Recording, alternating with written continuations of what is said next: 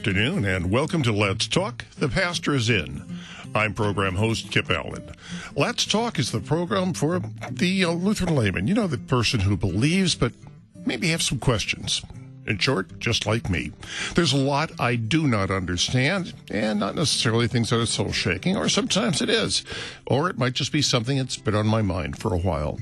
And I find that rather than getting into a deep theological discussion, sometimes a casual, informal, front porch style talk with the pastors, the best way to understanding. That's what this program is all about. Today's guest is Lance O'Donnell of St. Paul Lutheran Church in Oconomowoc, Wisconsin. I have my questions. I'm sure you have yours. Now, you can send your questions by email at any time to letstalk@kfuo.org or call in during the program at area code 314-821-0850 in the St. Louis area or Metro East or anywhere else in North America.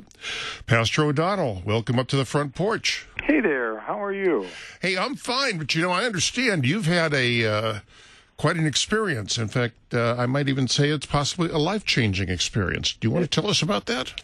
Oh, I had knee surgery in February, and then I was doing really great. And then on Ash Wednesday, I had a lot of trouble breathing and had to go to the emergency room. And then I found out I had blood clots all over the place in my lungs.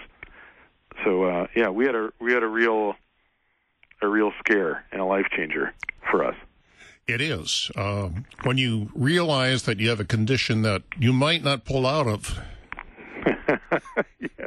it gives you pause for thought. Being in ICU, when I was expecting to get ready to really start moving again after a little arthroscopic surgery, that was a surprise. Did you push yourself too hard? No. Interesting. No, I was a very good boy. I did everything they told me to do. Oh, what did you learn from the experience? Oh, man. Well, lots of things. Forgive me for the pause. It's so much. I mean, my daughter who was in play practice that day, my 15-year-old. And she got out of play practice and found out that her father was in intensive care. Oh boy! And burst into tears. And it wasn't me going into intensive care that really got me. It was hearing about her crying, and then calling her friends crying, and that's what really kind of shook me. Is, wow, Lance, you could have, that little girl could have been left without a dad. And so that, it just began, as I'm sitting there in intensive care, some really serious reflection on, how I take care of my temple, my body, and my marriage, my conduct of my pastoral work. It changes a lot of things. It does indeed. As you know, I've been there. Yeah. And it really does change your outlook, and it does change the way that you look at things. And I mentioned, I've had 2 heart attacks. Now, the first you were how old? The first 46. One? I was 46. Good gravy. And well, that was actually my attitude. I was suddenly getting these chest pains, and I was saying to myself, "Hey, it can't be my heart. I'm only 46." Right. And so, like an idiot, I ignored it. Sure. And I didn't find out until my second heart attack just what had happened. When they went in, they found out one of my arteries was completely blocked off from the prior heart attack, and between 10 and 20% of my heart was dead. How about that? How much later was the second one than the first? 9 years. Holy mackerel. 9 years. Wow. And I was 55 when the second one hit me. And I was, to an extent, I was in denial on that, but I knew this time something was seriously wrong. Yeah. And I only ignored it for 24 hours before going to the hospital. Yeah, well, good. Forgive me if when we corresponded by email, what I told you, but, for the listeners out there, I have a middle to larger size parish, and we have 2 Ash Wednesday services. and I was scheduled. Our associate was scheduled to lead the Ash Wednesday services, and I was just going to help. I was going to be the liturgist, and I took I taught confirmation classes in the morning, and I was grading some tests, and then I got a call from the nurse because I had sent them a message the day before that said, I'm a little short of breath. Mm-hmm. I think I might have bronchitis. Can you look at my lungs when I come into my appointment tomorrow? I was scheduled for an appointment on Thursday. And the nurse called and said, well, if you're short of breath, given the fact that you just had knee surgery, you might have blood clots. You basically need just to go to the emergency room. And I thought, you're kidding me. Kind of like when you were 46, right? I thought, really? I'm thinking to myself, and I said, I have some things to get done. I can't go into the hospital right now. And so, I did a couple things, and then, our health plan, Concordia Health Plan, offered a promotion where they would basically pay for your new Apple Watch if you did some physically helpful things, right? So I have this new Series 4 Apple Watch that does an electrocardiogram. And so right before the 12:15 Ash Wednesday service, I took it. And it showed I was sitting there, my heart rate at 110 beats a minute and irregular. Oops. And I thought to myself, I really should go to the hospital. Yeah. And then and my dad had a quadruple bypass when he was 48, and I'm 49. And I said to myself, well, right, if I'm going to have heart surgery today, I want to have the Lord's Supper before I have heart surgery. So I went and did the service, and then I went to ER. As it turned out, I should have gone to ER exactly when the nurse told me. Yeah.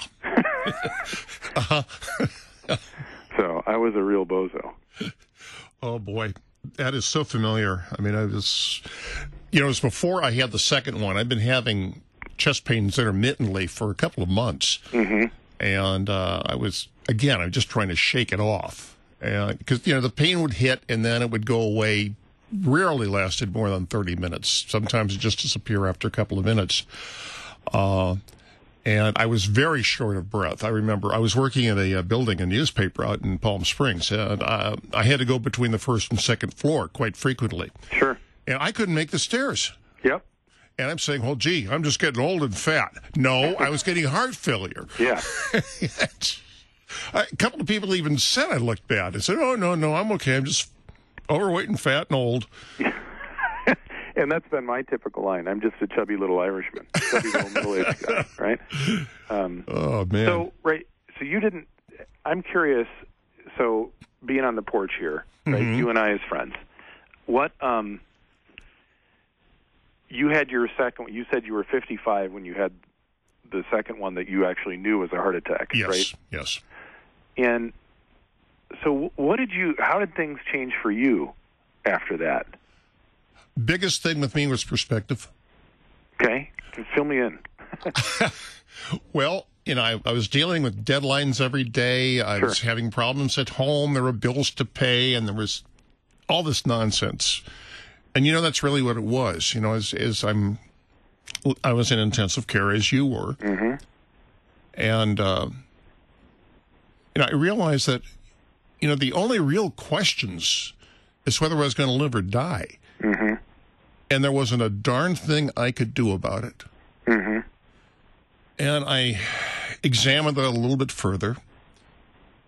And I said, there's one of two possible outcomes here. I'm either going to survive and I'll go back to my family and friends, or I'm not going to survive. And as a believer, I know I will wind up in heaven.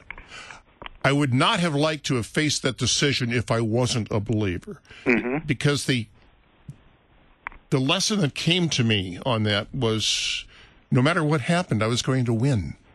Yeah. And it also made me really step back and re-examine where my life's priorities were. Sure. And I'm still doing it. Yeah. Right. Yeah, I totally get it. It's it was, you know, on a variety of different levels.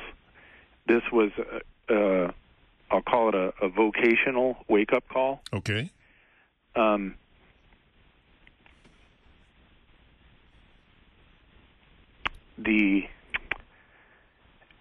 Just I have my 15-year-old is just this wonderful, joyful little thing, Mm-hmm.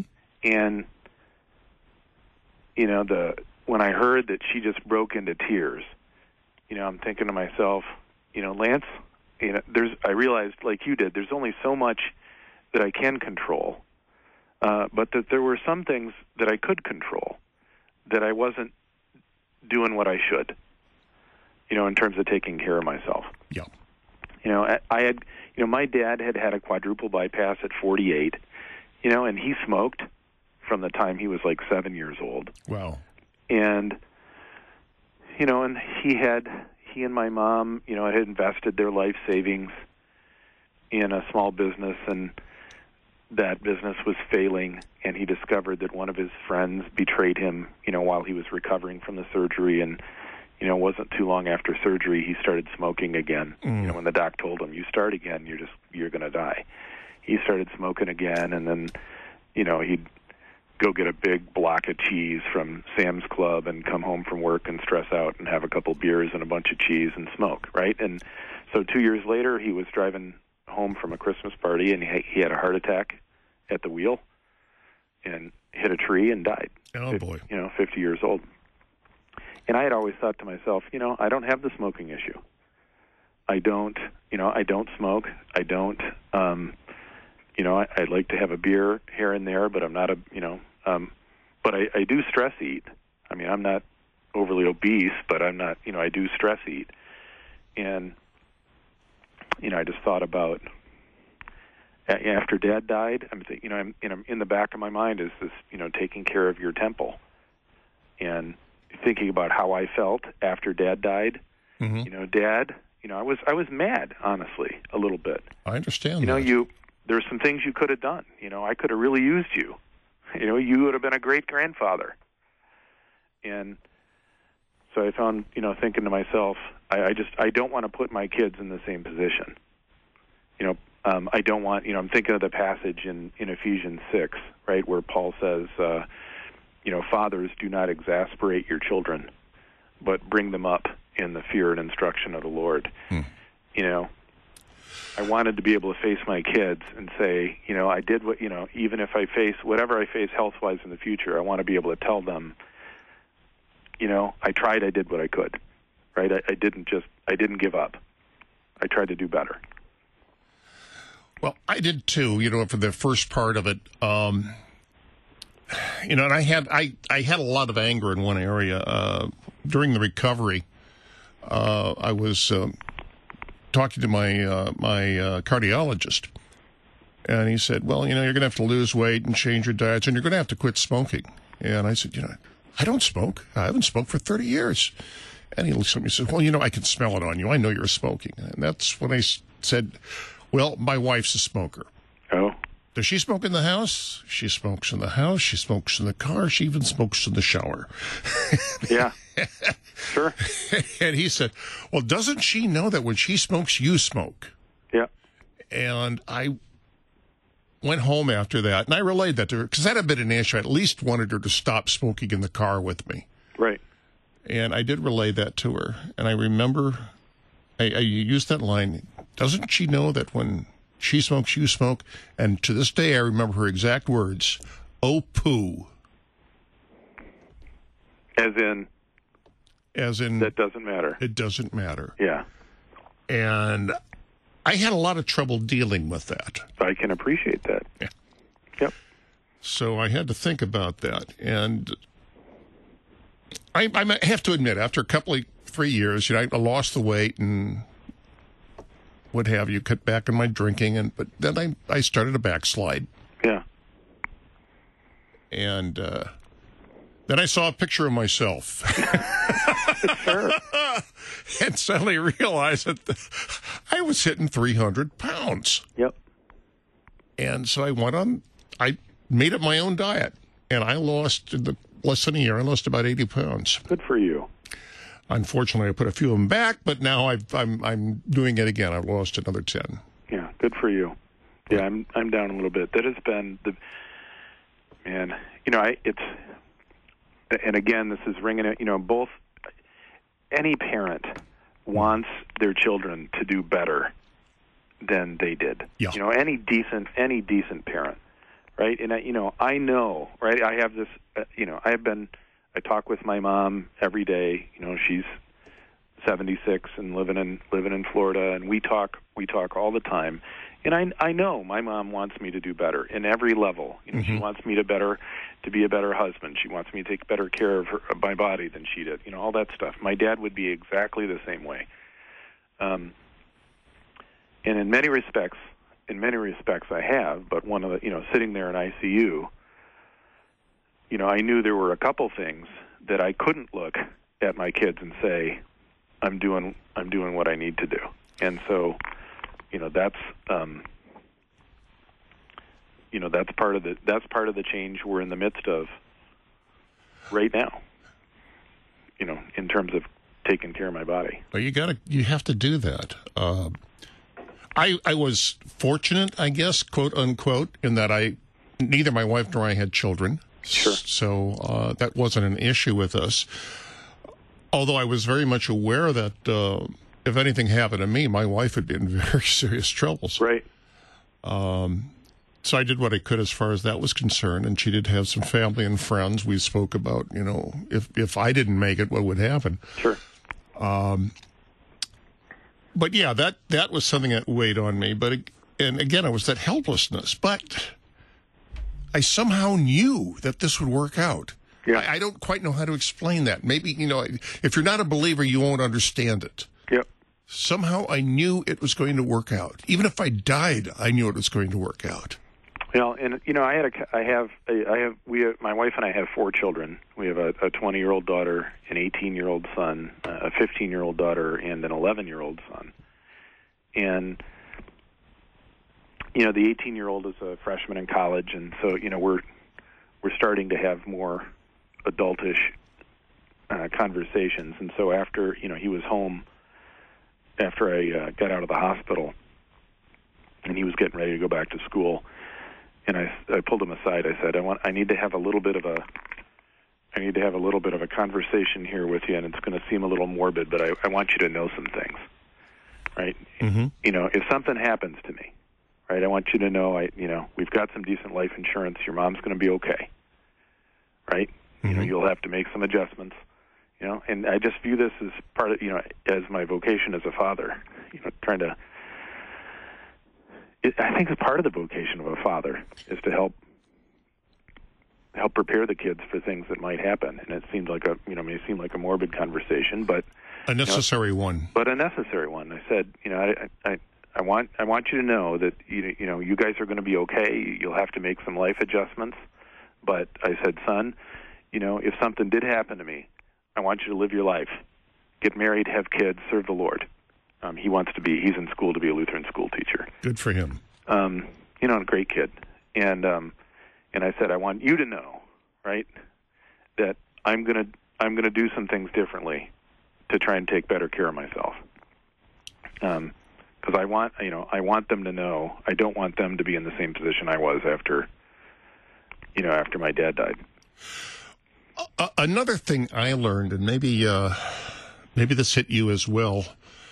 I have, in my life, there have been a handful of times when my life was in danger. Everything from, once I got trapped in a brush fire, another time. Oh, yeah. I was in a motorcycle accident I didn't expect to survive. I've had guns pulled on me. A number of things have happened. But with the heart attack, it was suddenly my body betraying me. Interesting. Yeah, I can accept that outside factors can happen. I accept right now I might not get home alive. There might be a Mack truck out there with my name on it. But here my own body was betraying me. And I had to think about that. It was another thing that made me really realize my own mortality. No doubt. It's interesting for me that I went into ICU on Ash Wednesday because that very morning, or that, at that service, we had all our school kids in there, and the people, and I am, as I'm feeling my heart in trouble, I am putting ashes on people, saying, "Dust you are, and to dust you will return." You must have been thinking very heavily. In retrospect, I was just really kind of in the moment focusing on what I had to do, but in retrospect, this is precisely your point. It was a telling moment. Yeah. It was a telling moment. It is, when you look into that abyss.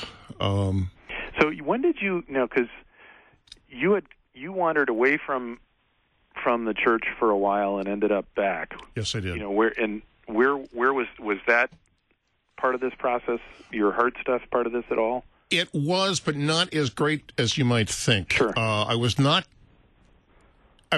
going to church at that time, but I was starting to become spiritual again. I hate that word spiritual, but I was starting to revert to my roots. You're starting to think about those things. Yeah, I do. Yeah. And when I really went back to the church was when my late wife became ill. Right. And how to deal with that. And it's funny, in a lot of ways it was much more difficult to deal with her situation. Yeah. Than it was with mine. Again, it was I could never explain this to a non-believer. Yeah. I knew one way or the other it was going to work out. Sure. Now, like you knew with your kids, sitting down, having that discussion with your children. I know my dad, when I was an adult, Dad left both my brother and me a letter about what Der Tag was what he called it, the day. Yeah. About what would happen and how he wanted it handled. And that was something I did after the second heart attack, is I sat down and I started to basically write my own obituary. Yeah. And how old were you when your dad had that conversation with you? You said you and your brother? Yeah. We were both adults at the time. I'm trying to think. I was probably in my 50s. Oh, really? Okay. Yeah. Yeah. I do remember I do remember having one conversation with my dad that my mother never knew about. Sure. During the war, my dad was in the Army in the Pacific. And at the very tail end of the war, it was the way he described it was after Hiroshima, but before the Japanese surrendered. He was on a transport plane in the Philippines, and the bloody thing caught fire through a mechanical error and started to go down. And Dad said he remembered just this blind anger. Here he had gone through 4 years of war, had not had a scratch. And he was going to get killed just before the end of the war. Obviously, he didn't, but he never told my mother about that. Yeah. And I think, Dad had his moment then. Sure. And it's... But again, the thing is, there's so many things out there that you cannot control. And it has really made me aware, especially looking back on some of the stupid things I've done and some of the things that happened to me that were completely out of my control, that I'm just a blink away from the next world. Mm-hmm. And, most people don't think about that, I don't believe. Yeah, and it's interesting for me because, right, because my dad died in a car wreck, and I was 23, and my brother was 20, my sister was 18. That the preciousness of life and the fragility of it has been an ever-present thing for me and my brother and sister. Oh yeah. My whole adult life has been but what just happened this 3 weeks ago intensified that for me in a way that is hard to describe. It is, but it's something you never want to forget. It's one of the most important lessons you will ever learn in life. Yeah. Lance, I got to take a break here, Sure. but we got a lot more to talk about.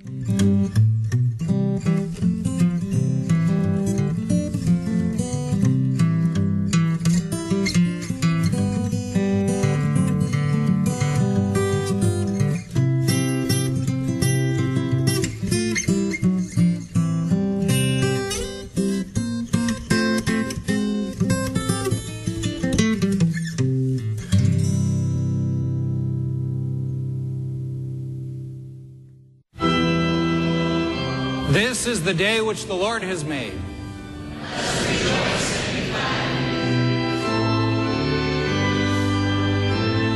For the lonely and homebound, for the grieving and dying, and for all those who are afflicted in body, mind, and spirit, especially for...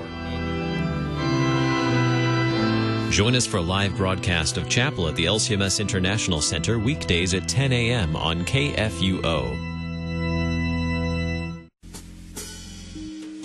I'm Pastor Mark Hawkinson with a win-win offer for your congregation or organization. If you will commit to being a church or organization of the week during the Lenten season, just commit during Lent. You can pick any week you want. You're going to receive $200 off the regular price of $850. You win because you're taking advantage of an evangelistic opportunity. Here's what you get for being a church of the week. Inclusion in every hourly 10-second station ID. 30-second primetime announcements. Also, your pastor will be interviewed on one of KFUO's morning programs. It's a tremendous mission outreach. Please call me at 314-996-1520. Who knows how many people will be in heaven as a result of having heard the gospel over worldwide KFUO. I look forward to hearing from you. That's 314-996-1520. Take a look around you. Look closely. Immigrants in the United States and their U.S.-born children now number about 81 million people, or 26% of the population. So chances are there's someone right in your community who doesn't speak English as a first language and who doesn't know Jesus. The Lutheran Heritage Foundation can help by providing you with free Lutheran books translated into over 90 languages. See their complete list of catechisms and Bible storybooks at lhfmissions.org. William Shakespeare, the playwright and poet, was born in 1564 and died at the age of 52 on April 23, 1616. He grew up in a culture familiar with the Bible. Shakespeare's Bible was likely the Geneva Bible, but he also drew from other versions used during his lifetime, like the Psalms used at Anglican church services. He frequently integrated biblical allusions into his writing. One example of a biblical phrase used by Shakespeare is based on 1 Samuel 3:2. His eyes began to wax dim that he could not see. Shakespeare used the expression wax dim in his Henry VI. This is but one of over 1,200 references Shakespeare made to the Bible in his prolific writings. Engage with this book of all books, impacting the arts over the centuries. Brought to you by Museum of the Bible in Washington, D.C. Well, welcome back to Let's Talk. The pastor is in. Guest pastor today is Lance O'Donnell from Oconomowoc, Wisconsin. We are discussing mortality and recent events that have made us both realize how transitory our lives are. Lance, there's something I wanted to relay to you. Sure. Another thing that really drove this home. I've mentioned I have remarried since my wife died. My current wife has a fairly large extended family. She has 4 children, and they've all got their children and things like that. And we all gather at Thanksgiving, and I mean, there's a bunch of them. Now, even though she was divorced, she and her ex-husband remained on good terms, especially regarding the children who are now all grown. And 2 Thanksgivings ago, we were all gathered and having our discussions and having our dinner, and I was having a very fun discussion with her ex on theology. Sure. And it was all over. And after it was over, he was living in Fulton, Missouri, which is about 110 miles from here. And right after the dinner, he got in his car and got ready to drive home. And one of the daughters-in-law happened to be going in the same direction, was following him. And about 15 minutes later, he had a brain aneurysm. Oh, man. And the car went out of control. I mean, the daughter-in-law was behind, seeing all this happening, and as the car just zooms in and out. And this is her dad? Father-in-law. Father-in-law, okay. And she's got her kids in the car. You know, that's her grandfather. And, right. And the son was behind him about a mile in his car. But the thing was is that he was so healthy, hearty, and hale. The guy didn't smoke. The guy didn't drink. He didn't have any weight problem. He was about my age. And this brain aneurysm ruptured. Sure. Again, we don't know. The body can betray us at any time. You do not know the day or the hour. And that's something else to think about. And you and I both know it's out there and it's going to come. Yep. So what does it mean to us? How do we prepare for it? What does it mean for those we leave behind? Well, the passing on of the faith is absolutely central. I mean, and that is, for my kids is certainly different than the way I grew up. Right? I mean, we were really not churchgoers. So, I went through just a real crisis of the soul after my dad died. We've talked about that before. Mm-hmm. My hope would be, my kids have been raised in a very different way. Their lives center in Christ and His forgiveness and worship. I've got a kid preparing for the teaching ministry. They grew up with prayer, and if something had happened to me, I know that I know that they would struggle. I mean, you're right. I have an 11-year-old boy. If I had graduated to the Church Triumphant, I mean that little boy would not have a father, and that would cause there would be issues. However, he has a mother who loves the Lord and practices the faith.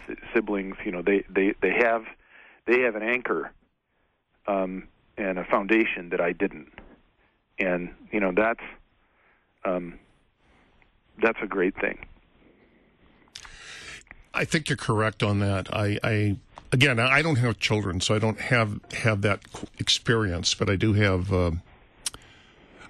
some relatives, and my brother in particular is not a believer, and it weighs on my heart. Mm-hmm. And I don't know how to approach it with him. Sure. Or even if I should. Even if I should, I should. I'm a Christian. I should. But it is so difficult. And why is that? Oh, darn, you're asking those hard questions, Sorry. Lance. Is it because you have a relationship with him and you're afraid of that will fracture it, or? That's part of it. That's part of it. And I know it won't be received. And maybe that's arrogant on me. But, we've discussed it before. Sure. And he's just, no way. He does not believe. Yeah. Yeah, well, that was my dad. But my dad had we had an amazing thing happen. I think, I don't remember. Dad spent, he was a altar boy and involved but he really, really pretty much left the church as soon as he left home when he was 17. Uh-huh. And, my father was the one that introduced me into the atheist philosopher Ayn Rand. Okay. That led me to abandon my faith in college. And, that's kind of where Dad was. He thought the Bible was a nice book of stories and fables, but, he told me that once. And then, but then as I told you, when near what turned out to be the end of his life, they were about to lose everything. Mm-hmm. And, there was something about church music or about music that got to him. And so, my mom had been begging him for years to go to church. And so he agreed to go to some Christmas cantata with her. And, at this Christmas cantata, the gospel was sung, right? And my dad loved music, and so my mom said she remembered that the offering plate went around, and my dad threw something in it, and she didn't think anything of it. And then 3 days later, on the way home from a Christmas party, he had a heart attack at the wheel and died. The next day, not knowing what had happened to my father, somebody from the church came to visit our house, carrying a card that my father had filled out. Mm-hmm. You know, we've lost the card, but the card said something like, you know, I repent. It's time for me to come back. Oh. You know, and what an amazing gift for my family that was. It had to have been. You know, that.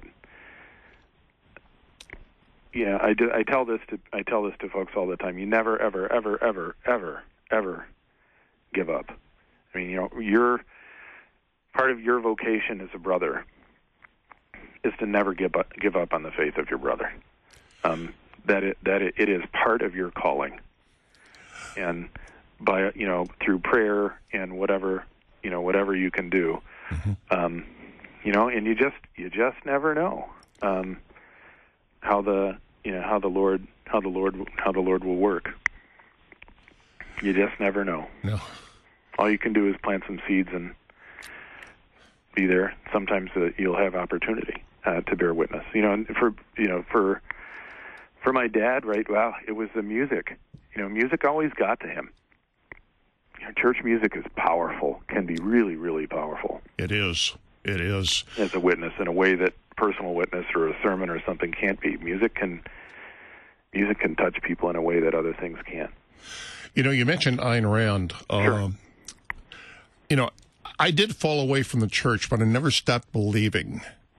Yeah, I did. I cast it aside. And I had read Ayn Rand, and I really kind of discarded her views of religion. Some of her philosophical and political views I actually admired. Mm-hmm. But I never bought the atheism. No, good for you. Yeah, I took the whole package and tried to put it into practice, and it ended up being almost the death of me. So, yeah, that was unfortunate. Yeah, I truly don't understand how atheists can do it. I mean, you know, I've read, for example, in the Bible, the Sadducees. They weren't atheists, but they didn't believe in the afterlife. Yeah, they didn't believe in the resurrection. What a wasted existence. You know, there is something about it, you know, as we approach this time of the year and Easter, we see it at funerals. We're good this next weekend. Our pastor emeritus here at St. Paul's, who served us for 35 years, died last week, and yeah, we're gonna have his memorial service on Palm Saturday, so the Saturday before Palm Sunday. You know, that hope of the resurrection is ever present. It changes everything. You know, we're going to break with Lenten tradition and sing some Alleluias at this pastor. You know, he served us for 35 years. You know, God bless him and his family. It was what a difference that makes. And I ask people, if you're sad, if you think that we just are here today and gone tomorrow, that we're just food for worms, then why are you sad at a funeral? Because I think deep down, right, we know that somehow deep down that this is not the way it was supposed to be, right? That we were supposed to live, and that death is an intrusion. That's a good observation. You know, with the fall, with the original sin, you know, we live in an imperfect world, and yeah, you know, God's intent was not for us to die. Yeah, and I think that's why, you know, you can say, like I once did, you know, we're just here today and gone tomorrow, but then why are you sad? I mean, I had to ask that of myself, right? I mean, right, if all we are is here today and gone, you know, we got our time, why? And I had to ask it on the deepest level, and one of the conclusions I came to, there's got to be more to this. Yeah. There's just something, right? And did you feel when you went through your period of being an atheist, did you go through a period of hopelessness or emptiness, I guess? Well, no, I went through, when I was coming out of it, I did, but, you know, at the height of it, it was absolutely the opposite of that. I mean, when I rejected God and said I'm going to rely on my wits and use my brain, and when I when I was following Ayn Rand hook, line and sinker, I actually improved my academics and but what came to be is that basic worshiping yourself is and that's what Rand that's what Ayn Rand believed. I mean, she did basically the worship of human potential, and the problem is that we're as great a beings as we are, capable of putting men on the moon with protractors and a slide rule. We're also capable of great evil and stupidity, and I had to realize that in myself, and in order, to see the need for Christ and forgiveness and hope and life. And so, unfortunately for me, I really had to hit bottom, and unfortunately for my dad, it was the same. But we're thankful for God's grace, and regardless of when, even the thief on the cross, right? Mm-hmm. Today you will be with me in paradise. Let's not grumble. Well, one of the things that saw me through a lot, even in the periods where I was not a churchgoer, and I went through some rough times, Lance. I'm sure that you can appreciate it on yourself. Was the realization that my life isn't mine. It's not my own. It's interesting that you say that, because I had analogous thoughts, because it impacted my thought, my the way I'm thinking about being a father in particular, but also being a husband, mm-hmm. And also my service as a pastor. This health thing really, as I'm sitting there in the intensive care unit, I'm thinking, I am a total type A guy. I am take charge, hard driving, and I'm sitting there in intensive care thinking,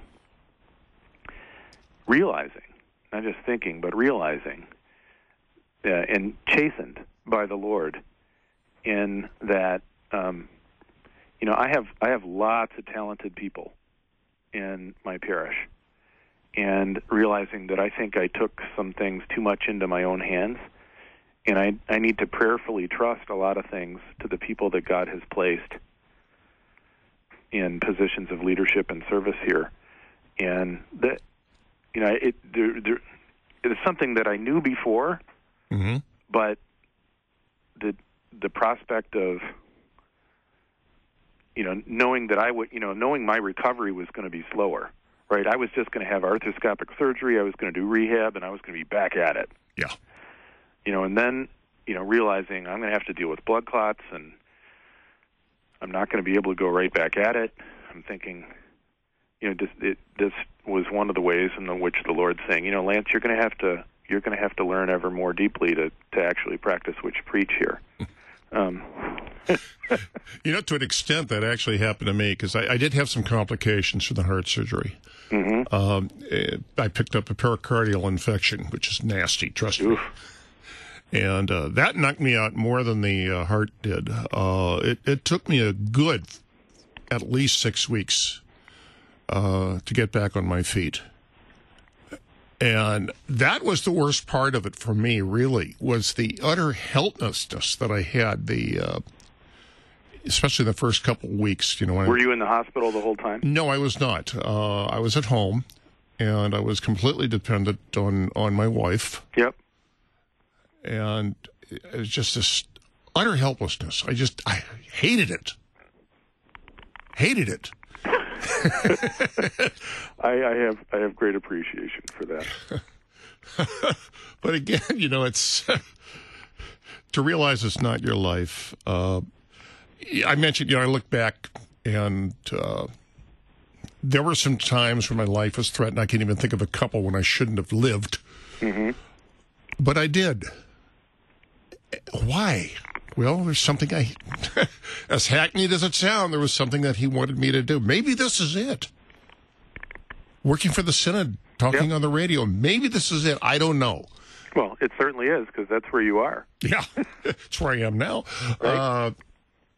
And I ain't done yet. There's a lot more ahead of me. So Yeah. At least I hope. Well, it's interesting you say that, because the text this weekend is from Luke 20, the gospel text, and it's where Jesus tells what's sometimes called the parable of the wicked tenants, and the tenants represent the Israel is the religious leadership that often rejected, and people who often rejected the God's prophets. So a landowner sent one servant and they beat him up, and they sent another servant and they beat him up, and he sent a third servant and they beat him up, and then Jesus says, the landowner, the vineyard owner says, I will send my beloved son. Surely they'll respect him. And in the parable he tells it, they think this is the heir, we'll kill him and get the inheritance. And of course that is a lesson that teaches about what's going to happen with Jesus. The beloved son. And part of the lesson is, Jesus knows going in that he's going to die. Oh yeah. And yet, right, this is his vocation. His vocation is to be the Savior of the world. He's got to go to Jerusalem. He's got to die on the cross. Only he can do that.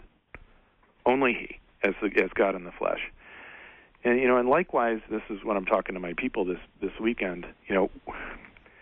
Our vocations aren't to save the world, right? Only Jesus can do that. But we are all uniquely situated by God, and they're only sometimes God places things right in front of us, and we can shy away from them, we can run away from them, but we know that this is our calling, right? We have to do this. As a parent, you have to discipline your children, or it could be dealing with the death of a spouse, or dealing with a health issue, or but sometimes there's stuff that God places in front of you, and you've got to do this.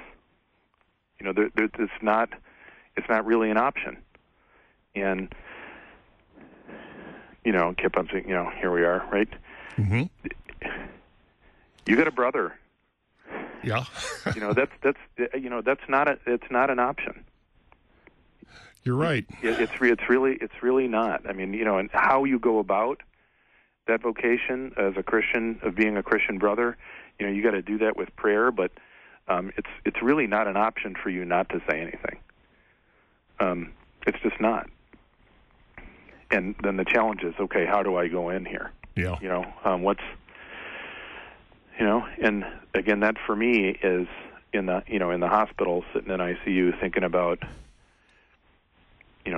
this wonderful parish that I serve that has, we have about 1,900 members, but only 400 or less coming on a weekend, for worship now. Mm-hmm. We got a lot of work ahead of us, and my predisposition, in some respects, and my sinful nature is right to you attack that in a all kind of me first way. But the truth is none of this happens without the Lord, and I need to rely on I can't do all this by myself.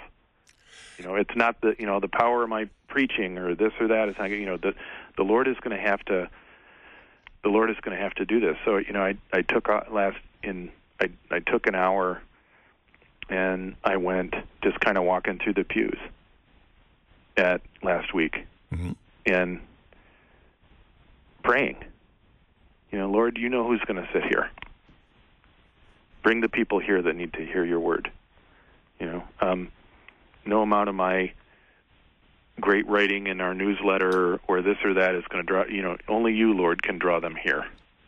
You know what they need to hear. I thought about that when I was sitting in ICU.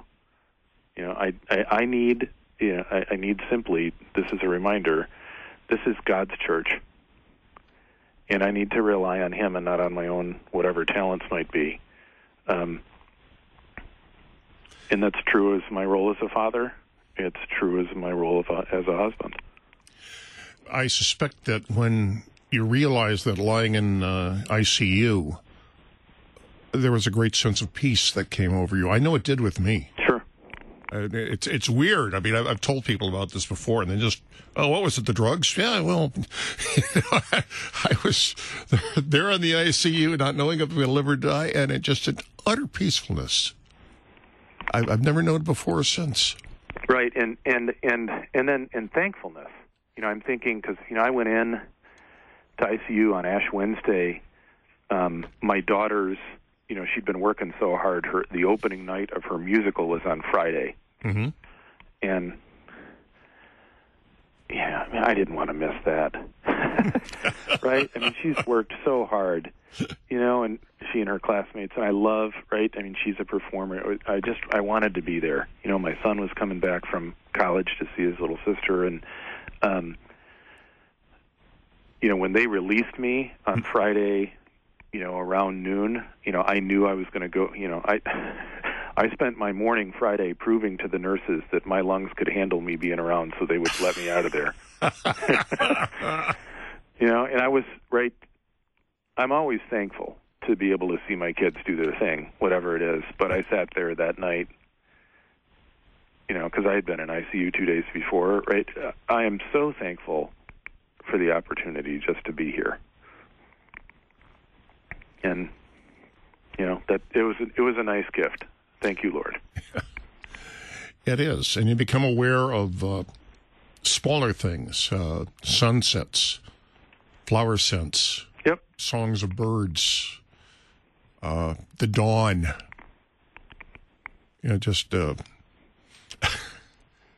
You become much more observant. At least I did. I'm sure you have as well. Much more aware of the beauty around you. Mm-hmm. And it's there, things that you just didn't notice, or I just didn't notice before. Right. Well, and I am such a type A guy. I laugh. Our associate pastor here, Steve Charnell, is Mr., as the kids say, chill, type B guy. Quiet. I told him when I got out, I said, well, I guess I'm going to have to learn how to be a type B pastor. And and he laughed and he said, only a type A guy would say something that stupid.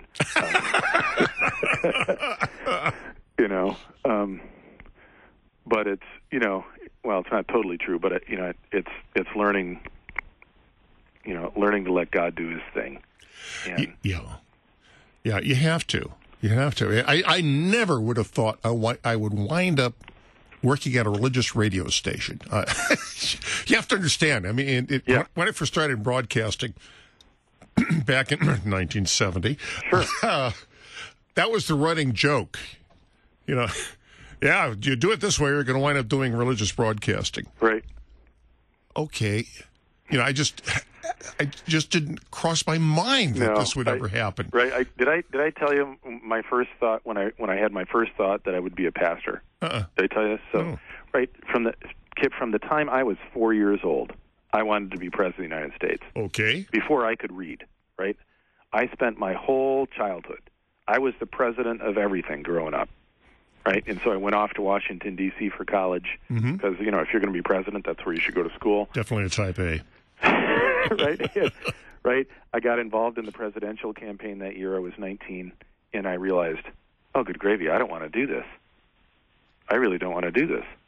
I don't know what I want to do, but I really don't want to do this. I had, kind of had my midlife crisis at 19. I transferred schools, went back to Michigan to my second choice school, and it was that right after I started the second semester at a different school. I had this thought, and again, I was in the process of leaving my faith, and I had this thought that came, maybe you should be a pastor. And I was so ticked at that. I'm thinking, are you kidding me, God? I was going to be president of the United States, and I'm going to be a stupid pastor? And I said, forget this. Right, and that's when I ran the other direction, which is a typical pastoral Jonah story. Well, same thing with me. I mean, to my mind, this is the height of my career. This is what I was meant to do. Yeah. Lance, thanks so much for being on the program. I hope my honor. Mine as well. Believe me, when we're serving God. So this is it for Let's Talk. The pastor is in, Lance O'Donnell of Accomattawack, Wisconsin. I pronounce it right. That's been my guest.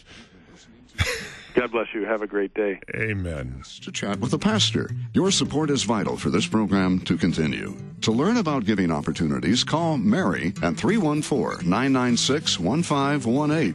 You can make a gift safe, secure, and easily online at kfuo.org. Thank you for listening and supporting The Pastor is In on Worldwide KFUO.